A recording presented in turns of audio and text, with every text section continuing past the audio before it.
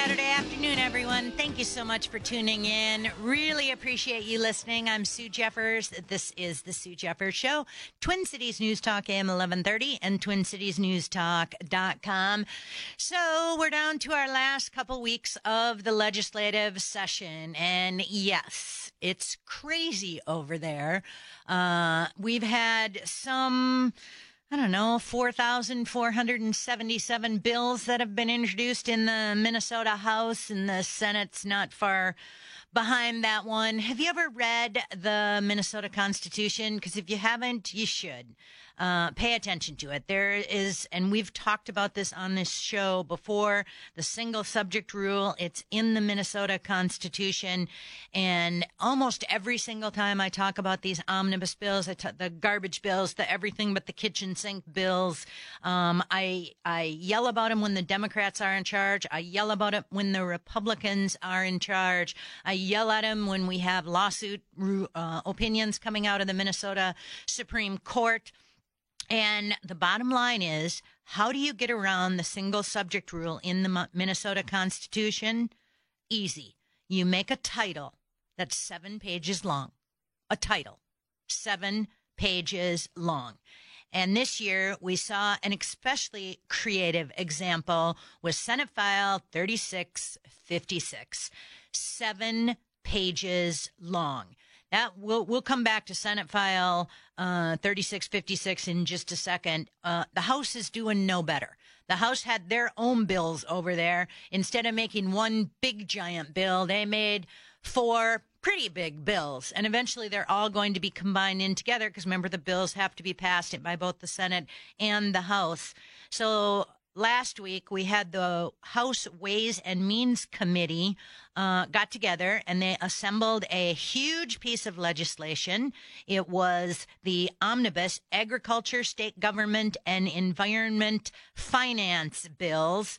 Chair Jim Knobloch, Republican out of St. Cloud, said that he planned to combine all those bills into one giant omnibus job growth and energy affordability finance bill. Now, what is especially funny about this is Jim Knobloch is the chair of this committee.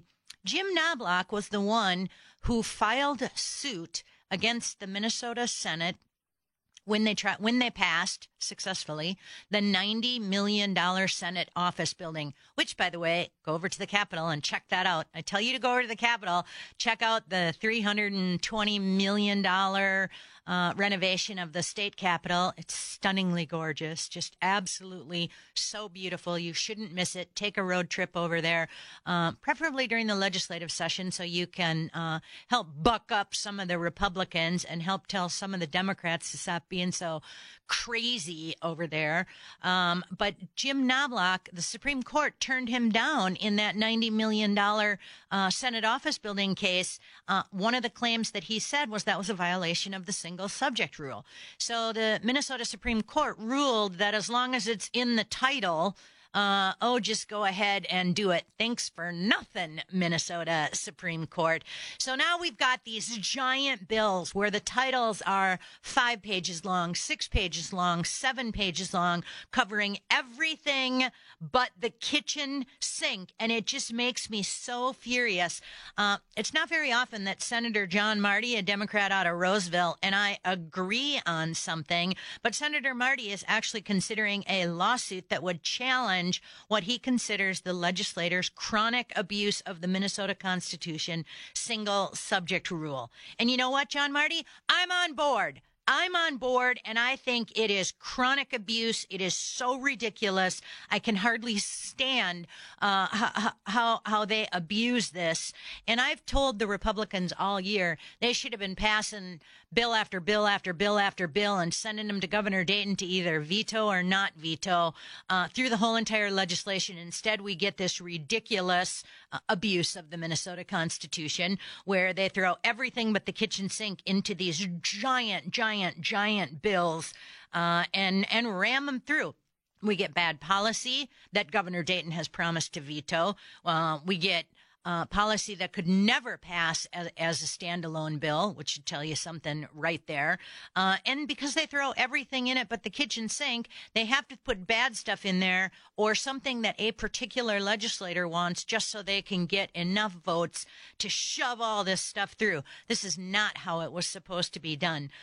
John Marty, who's been in office since 1986, that should tell you, people in Roseville, he's been there long enough. You need to put a new senator in there next time the Senate's up for which is still 2 years away, by the way, when they're up for election again. The House is up this November. The Minnesota Senate is not up for 2 more years. John Marty said that the violations of the single subject rule, it's the worst it's ever been. And that's not saying that it was pretty good before. It just totally fell off a cliff. It's been on a decline for the last couple of years. Make that 20 years, John Marty. But this is nuts. John Marty was referring to the Senate's mega omnibus supplemental appropriations bill, Senate File 3656, which is in the early stages of, oh my gosh, what did they have, a 10-hour debate on it.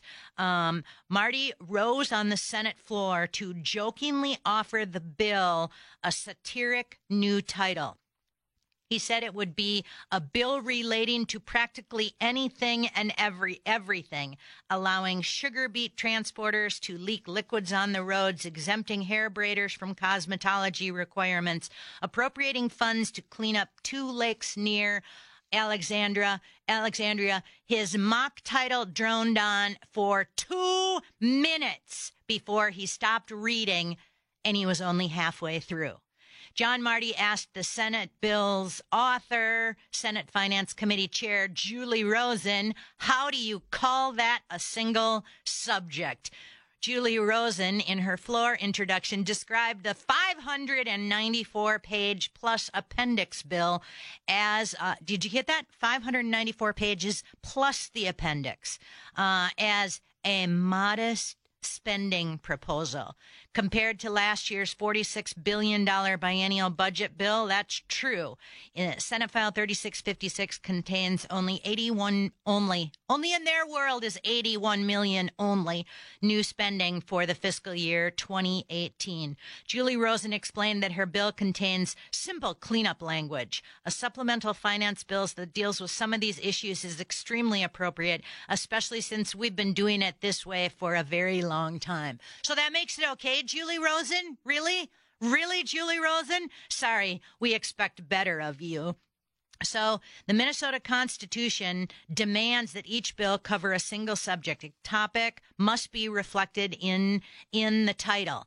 This is interesting, too, because not only was the case with Knobloch and the $90 million Senate office building, but it had another recent test with the state Supreme Court's April 18th ruling, Otto versus Wright County, Ramsey County, and what's the other county? Why do I always forget that third county?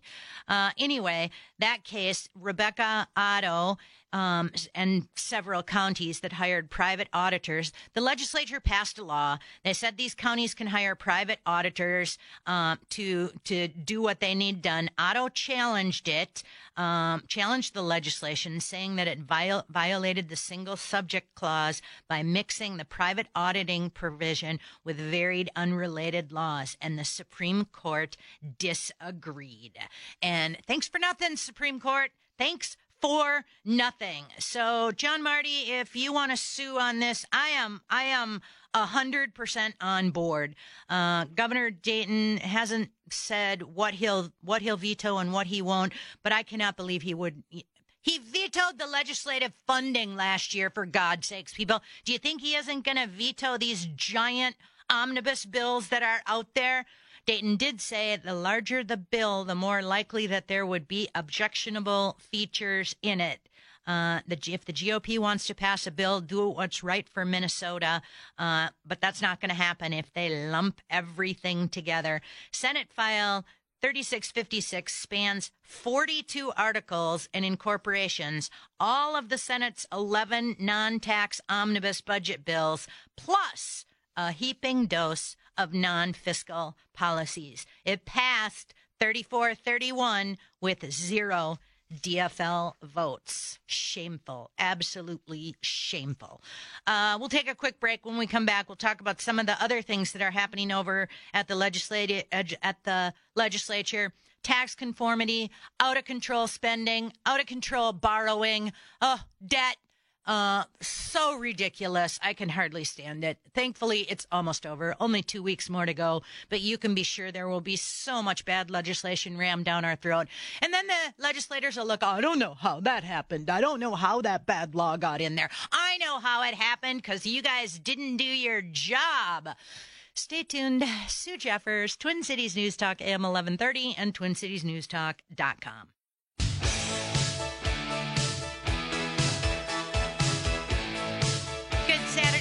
Everyone, thank you so much for tuning in. I'm Sue Jeffers, and I got to tell you, if you want to read the best thing about the single subject rule, go to the LEA website. You know, I talk about the Legislative Evaluation Assembly.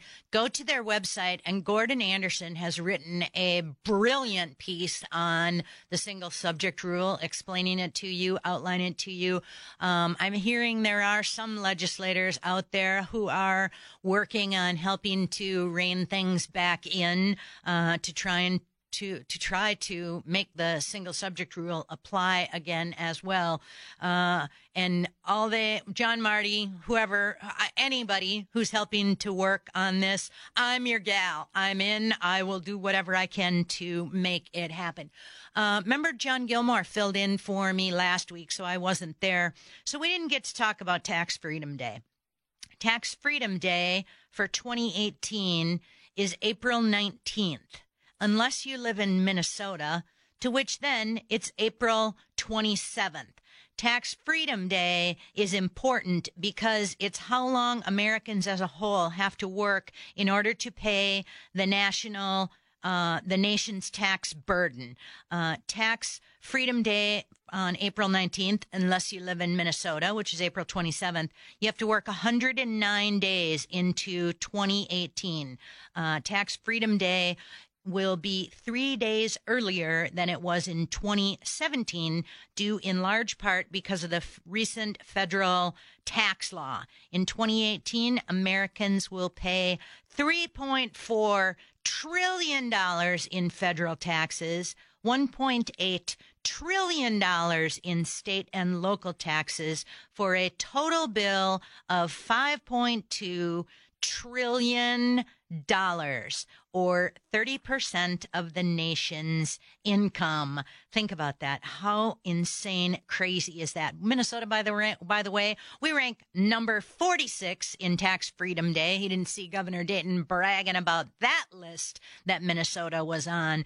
April 27th. And we should also point out taxed. I get really irritated. March 15th is corporate taxes are due. April 15th, personal income taxes are due. May 15th, your property taxes are due. And I had tremendous feedback from so many of you guys on some of the taxes and regulation stuff we talked about a few weeks back. So I just want to remind you of this little tax day flashback. Americans will pay $3.3 trillion in federal taxes. Did you hear that? $3.3 trillion in federal taxes, $1.8 trillion in local and state taxes, adding up to a total burden of $5.2 trillion. And you know what? The federal government will still run an $800 billion deficit. Yeah, an $800 billion deficit. This past week over at the legislature, the Minnesota Senate passed its plan to cut income taxes, basically conforming with the new federal tax cuts that we saw. This is a little bit different than what we saw in the House bill. The bill passed Thursday would lower taxes on the first income bracket from 5.35% to 5.1%. I want you to understand that. Minnesota is so overtaxed. It is just crazy when you look at the top income, but where Minnesota especially takes it in the shorts is with the lower income brackets. So the poor people, the ones the Democrats pretend to really care about, and I could say the same for some Republicans as well, too. To lower that, in some states have no income tax at all. Minnesota is embarrassing high with a current 5.35%. The idea now is to lower it to 5.1%. I hoped for more. I really wanted more from the Republicans, both the Senate bill and the House bill. But you know what? I'll take it. I'm glad that the first income bracket is going to drop to 5.1%. Also included in the bill, it would trigger future tax cut when the state has a budget surplus, and it would also exempt estates up to $5 million from taxes. It passed 34 to 32. Every Democrat voted against it, every single one of it. So what I want you to remember is 82% of the people are going to see taxes go down. 2.1 million households will get to keep more of their pay. The lowest income, the lowest quintile, will see their percentage of income tax drop from 5.35% to 5.1%. All the popular deductions that you guys had to have is still in there. And bonus, it automatically reduces taxes if there are budget surpluses. What's important also about in the Senate bill, the tax cuts on the first income bracket, lowering from 5.35% to 5.1%. This benefits almost every taxpayer because it applies to the first $26,000 of income for a single earner. I don't think people realize how important that is. That means most of you are going to see more money in your pocket. It was incredible to listen to the Democrats talk about this. They were furious that the Republicans wanted to decrease taxes when there were surpluses. You got Democrats who want to automatically increase taxes. They want to support and they want to automatically increase the minimum wage, but they don't want it the other way around. They don't want automatic decreases when we're sitting on boatloads of money. I don't think people realize how much money the state of Minnesota is sitting on. Governor Dayton, his whole entire time in office, his goal has been to tax the snot out of all Minnesotans. Pretty much anywhere and everywhere that he could find to tax people or fee people, he did. And the Democrats are now going absolutely bat poop crazy because they're saying that the rich are going to get a tax break. Yeah, the rich are going to get a tax break too. So are the poor. The rich deserve it. They pay most of the taxes anyway. Dayton sent out Myron Franz out to lecture the Republicans on how irresponsible they are. And I have to give Knobloch credit because he actually said to Myron Franz, your concerns about the budget being fiscally irresponsible bring to mind the old saying about the pot calling the kettle black. He went on to say the fact is that your budget, Governor Dayton's budget, was not responsible. I still think they can do better, but we'll see. The estate tax, that's an interesting one. Under existing policy, Minnesota's estate tax kicks in when an individual's wealth tops $1.4 million, which is a crazy amount. It should be much higher than that. Why should the government take the money that you've away from your heirs that you've worked so hard your whole entire life for? That amount is scheduled to increase to $2 million by 2018. The tax, which is levied at rates from 9 to 16%. They say it's okay to tax the snot out of all these estates because it only affects some 3% of the estates in Minnesota. That is absolutely crazy. The folks over at American Experiment did a nice job putting John Phelan, is that who did it? Did a nice job of putting together the cost of Minnesota's estate tax. I think I posted it up on Facebook. If I didn't, I'll try to post it up today or tomorrow. And it basically said Minnesota taxes estates more heavily than most states. It is one of only 14 states plus the District of Columbia that levy an estate tax. 8 of those 14 states and the District of Columbia have a higher exemption than we have here in the state of Minnesota. The state's starting rate of estate taxation, 12%, is higher than any of the other jurisdictions that levy one. Its top rate is 16%. Only the state of Washington has a higher rate than that. Being as someone who has felt firsthand the pain of paying estate taxes, it's ridiculous. It's absolutely ridiculous, and it costs people their inheritance, and it just absolutely shouldn't. Don't forget your property taxes are due May 15th. Maybe we'll try to talk about that next week. We're actually seeing some articles about people in Minneapolis, especially, St. Paul too, some of the suburbs, rising home values, and how these rising home values affect not only property owners, but they affect renters too.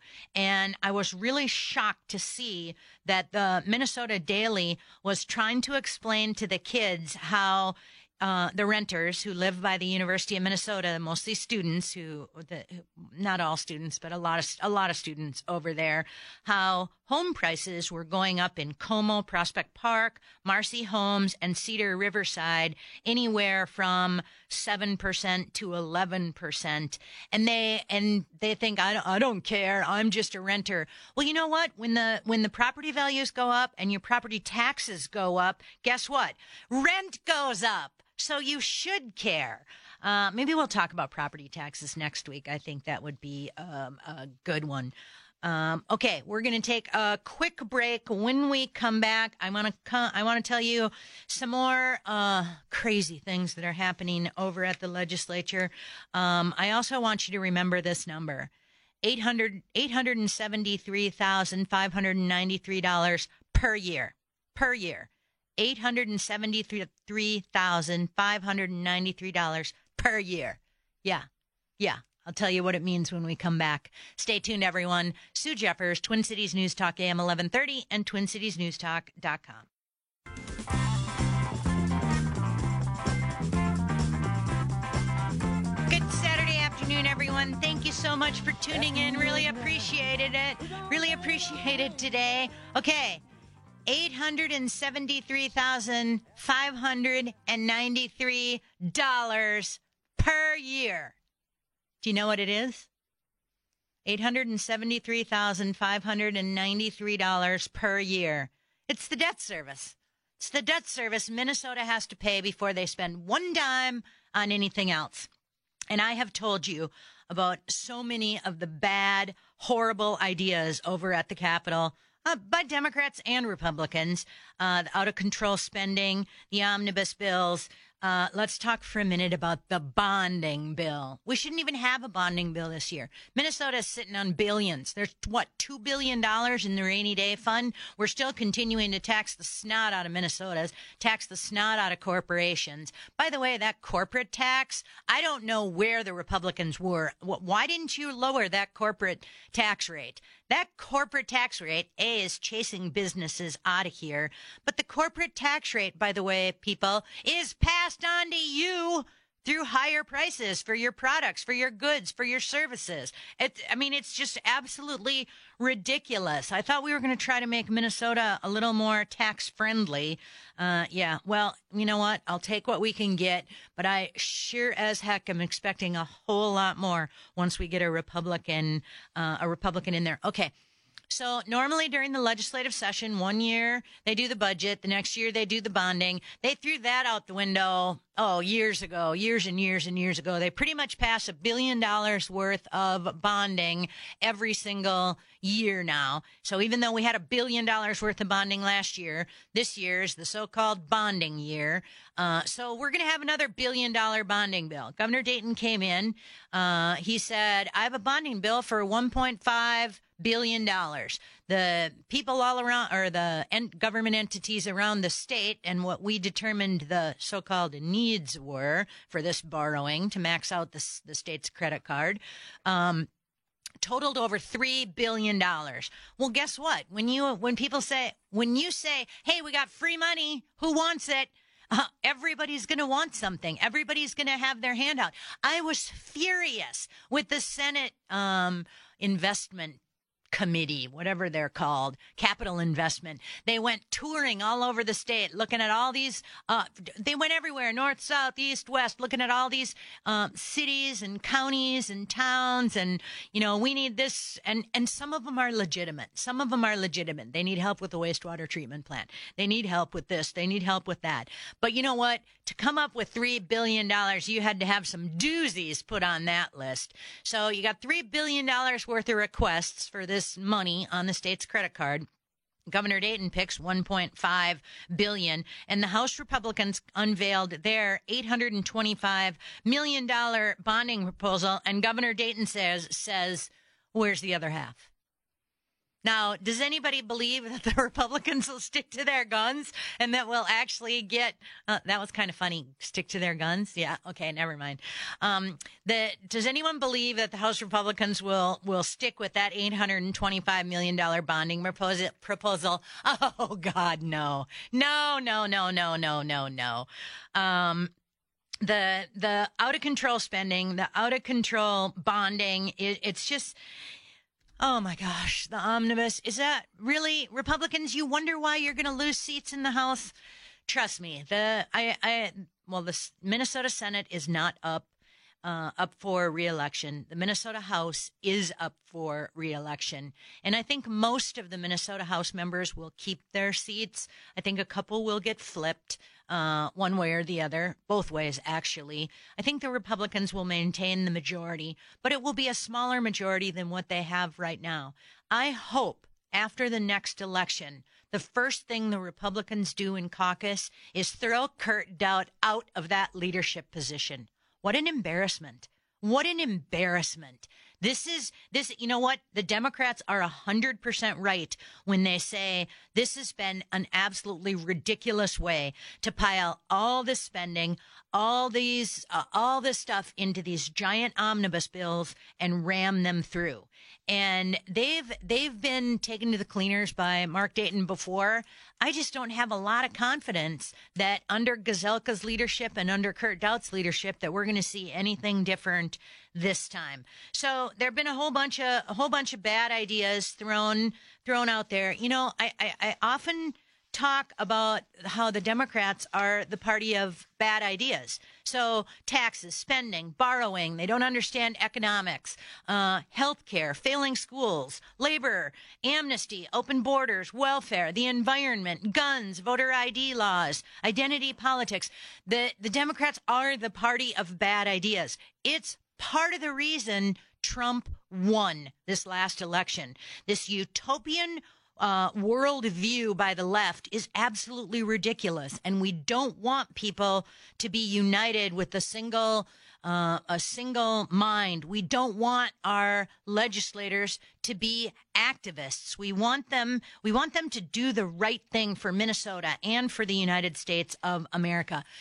I'll tell you, there is not a day that goes by that I don't thank God Hillary is not our president. There is not a day that goes by that I don't think, man, did we dodge a bullet there? And we'll talk a little bit more about this next week because Hillary Clinton actually said being identified as a capitalist probably hurt her in the primary because so many Democrats are socialists. So I want you to think about that. Think about that. It's just absolutely ridiculous. And I can't hardly stand it. So this week, this upcoming week, with roughly 2 weeks left in the legislative session, the House and the Senate are going to be expected to vote on these giant omnibus bills. The House is looking at paid parental leave for Minnesota legislative employees. They're looking at net neutrality. They're looking at distracted driving laws. They're looking at the Met Council. Julie Rosen said the penny a pill to combat the fake opioid crisis was still alive and well. I want you to think about this one too. Governor Dayton, this makes me so mad. Governor Dayton's thrown at least $100 million with the help of Republicans and Democrats, at least $100 million on mental health initiatives. So you've got all this money, $100 million, that's now flowing into this mental health pipeline. We have no idea where the money's going. We have no idea if the money's being used on effective programs. Do the programs work? Are they doing what they're supposed to do? Have we looked at the old programs? Why weren't they working? We are talking hundreds of millions of dollars that's being spent all under the umbrella of mental health, and nobody knows if it's going to work or if it's not working. So let's think about this. MNsure tweeted out today, it's Mental Health Month. And then they tweeted out, mental health services are covered under all plans sold through the MNsure marketplace. Yet here you have the state of Minnesota. Still throwing hundreds of millions of dollars into government programs to pay for mental health, not just physical health, but mental health. And the idea that they're going to raise even more money on the penny a pill drives me absolutely crazy. You've got this false premise that it's the doctors who are overprescribing that is the cause of the fake opioid crisis. They've got this fake solution that they want to put in place that if the government steps in between the doctor and patient and regulates prescriptions, that they can cure this. They also have this ridiculous idea that they can pass on just a little fee for a penny a pill, just a penny a pill. No, people who need that pain medication, people who need that for their quality of life, true chronic pain, people who are in chronic pain, those are the ones that suffer. Not only that, but it will drive up the cost of prescriptions for opioids, which will not only impact our pocketbook, not only impact every government program. And you know what? The Tribune actually wrote an op-ed last week saying that the legislature should hold the drug industry financially accountable for the opioid epidemic. Are they idiots? Are they so stupid they don't understand economics? Do they not realize that if the legislature goes after the drug industry, is the drug industry going to pick up that tab? No, we're going to pick up that tab. We are going to pick up that tab. They are so quick at throwing a premise out there. It's the doctor's fault. It's the pharmacy. It's the drug company's fault. It's everybody's fault. But they refuse to look at immigration. They refuse to I take that back. The Star Tribune actually did an article last Sunday about the Mexican drug cartels and how it's perpetuated the meth problem here in Minnesota. But they never say, let's go after the Mexican drug cartel. No, let's go after the doctors. Let's go after the pharmacy. Let's go after the drug companies. And you know who suffers? The real people who need it. We're going to take a quick break. There's more. There's still more. It's these last 2 weeks drive me so crazy as they shove all this stuff in there. Oh, well, lots more coming. Stay tuned. Sue Jeffers, Twin Cities News Talk AM 1130 and TwinCitiesNewsTalk.com.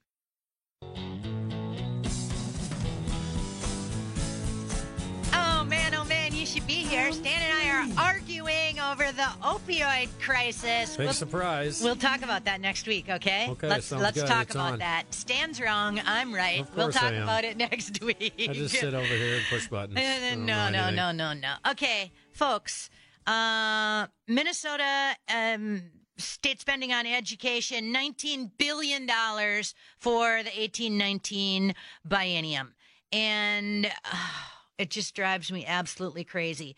Dayton wants one more massive payoff for Education Minnesota. This week, he called for $137.9 million in emergency one-time funding to increase resources for every Minnesota school district. And, of course, the Education Minnesota says, nope, we need way more money. Dayton says we've got to have a whole bunch we've got to have a whole bunch of money. This is emergency one-time funding. Dayton's also going on saying, oh, wait a minute, we got to get more 3 and 4-year-olds into school programs. In the meantime, our programs are failing another generation of kids, especially in Minneapolis and St. Paul. And we had 10 school districts who entered into agreements with the Minnesota Department of Human Rights over discipline disparities. This is unbelievable. I have now put that in my pile next week that we'll get to next week. But here's where I want the Republicans to have a backbone. Here's where I want them to step up and say, hey, we have funded billions and billions of dollars in 2010, 2011, education in Minnesota, $12 billion.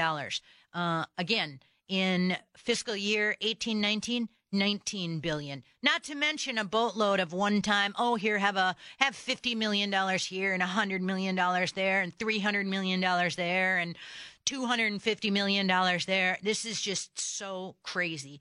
A good thing that happened over at the Capitol this week. It's not all doom and gloom. Not all. Okay, most of it is. Jason Lewis is really trying to make a difference in the Met Council. We have watched the Met Council spiral out of control. Thanks for nothing, Tim Pawlenty. We asked you to get rid of the Met Council, and Tim Pawlenty said, no, we'll use it for the things we want to use it for. And yeah, it has spiraled crazy, crazy, crazy out of control. Jason Lewis is trying to address this issue from the federal level. No surprise, the Tribune says Jason Lewis and the feds should keep their hands off the Met Council. I don't care if it's done from Washington, D.C.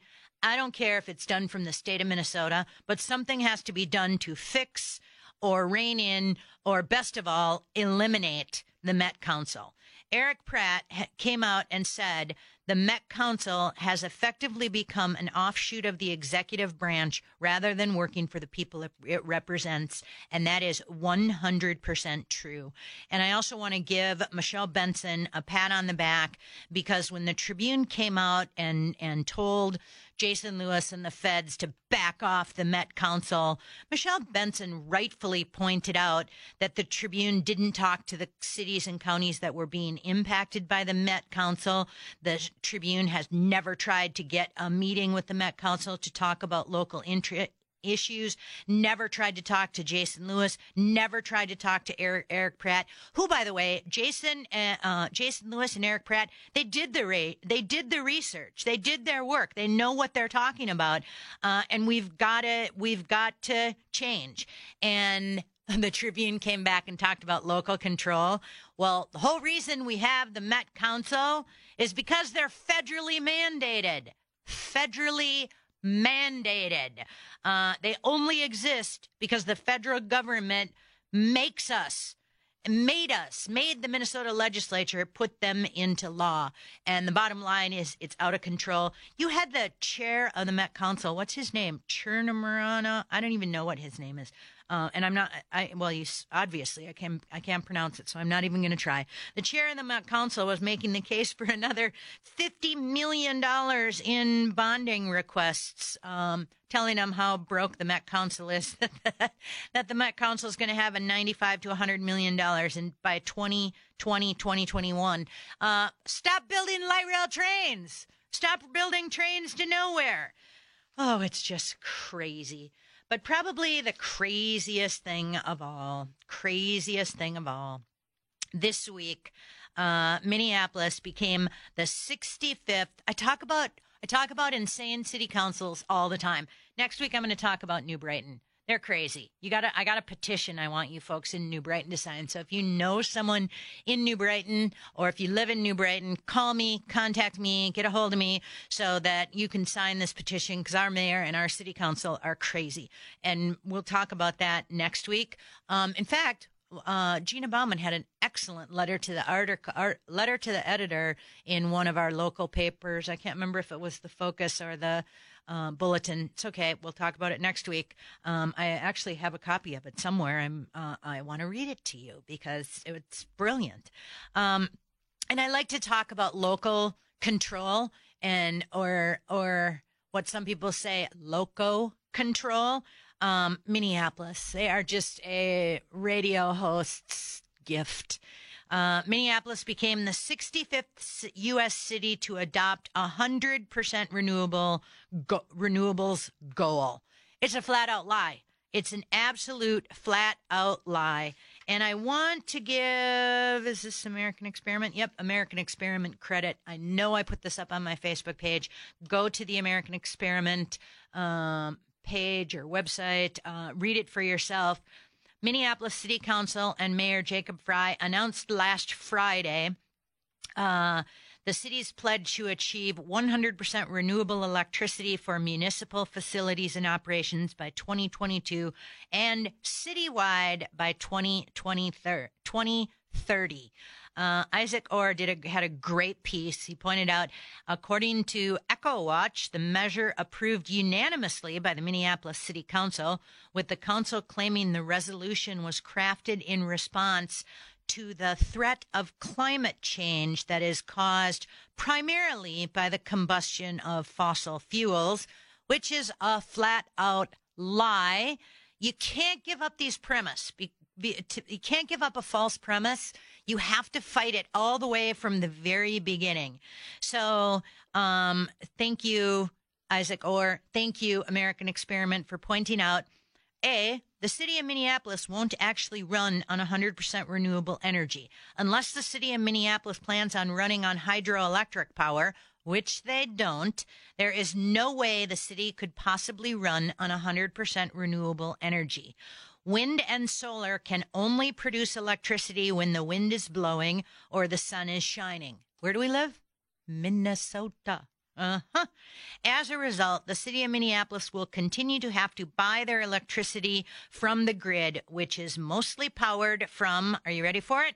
Coal, nuclear plants, along with smaller contributions from wind, natural gas, and solar. In order to meet the claim of 100% renewable, this is the part that probably makes me the most angry. Minneapolis will most likely purchase renewable energy certificates. Renewable energy certificates are they're creative accounting. They're the creative accounting mechanism that allows the sale of renewable energy credits. Oh, somebody is making so much money on this stuff. It's just, when you hear green nonsense like this, think follow the money. Follow the money. So once you've got a system in place of these renewable energy credits, it's possible to buy green electricity. You just buy some electricity from anywhere, doesn't matter. You buy the same amount of greenness in the form of these certificates, and boom, all your electricity is green. But your electricity isn't really green. They're just saying it is because you bought these energy certificates. It's just a piece of paper. It simply means businesses and families will have to pay more money in taxes so the city can purchase the same electricity they would have bought anyway. The extra cost will probably not be absorbed by reducing the pay of Mayor Frey or the city council. I think that's so funny. Remember, they just voted themselves a $10,000 raise. Yeah. So it'll be passed on. In fact, it says Minneapolis is already paying a premium for electricity because it had entered into similar agreements to purchase renewable energy already. These agreements have resulted in the city paying an extra 6 to 12% for electricity. So I want you to remember that every time you pay your electric bill. It's a great article. You can finish reading it at the American Experiment website, and it's Minneapolis becomes the 65th city to adopt 100% fraudulent renewable goals. Yeah, crazy people, just absolutely crazy. All right, so next week. Don't call in next week because we're taping it because Stan's going fishing. What are you talking about on your show today? Ice out on Lake Minnetonka? Yeah, that stuff. Of course, the governor's opener next week. We got a couple of pros on again today, so we'll get some tips on that. Oh, so much fun. I don't want to see a picture of you on social media looking like you drank the whole night before, though. Go ahead. Go ahead, Stan. Have some fun. Maybe I'll have a toast with Mr. Dayton. We're happy to. You were with Tina Smith last time. Ooh, I didn't even get to talk about how far left she was going. Yeah, well, next week. We're loaded for bear, and it's not even next week yet. All right, everyone. Have a great week. Pay attention to what's happening over at the Capitol. Pay attention. These last 2 weeks, nobody's safe. Have a great weekend. Sue Jeffers, Twin Cities News Talk, AM 1130, TwinCitiesNewsTalk.com.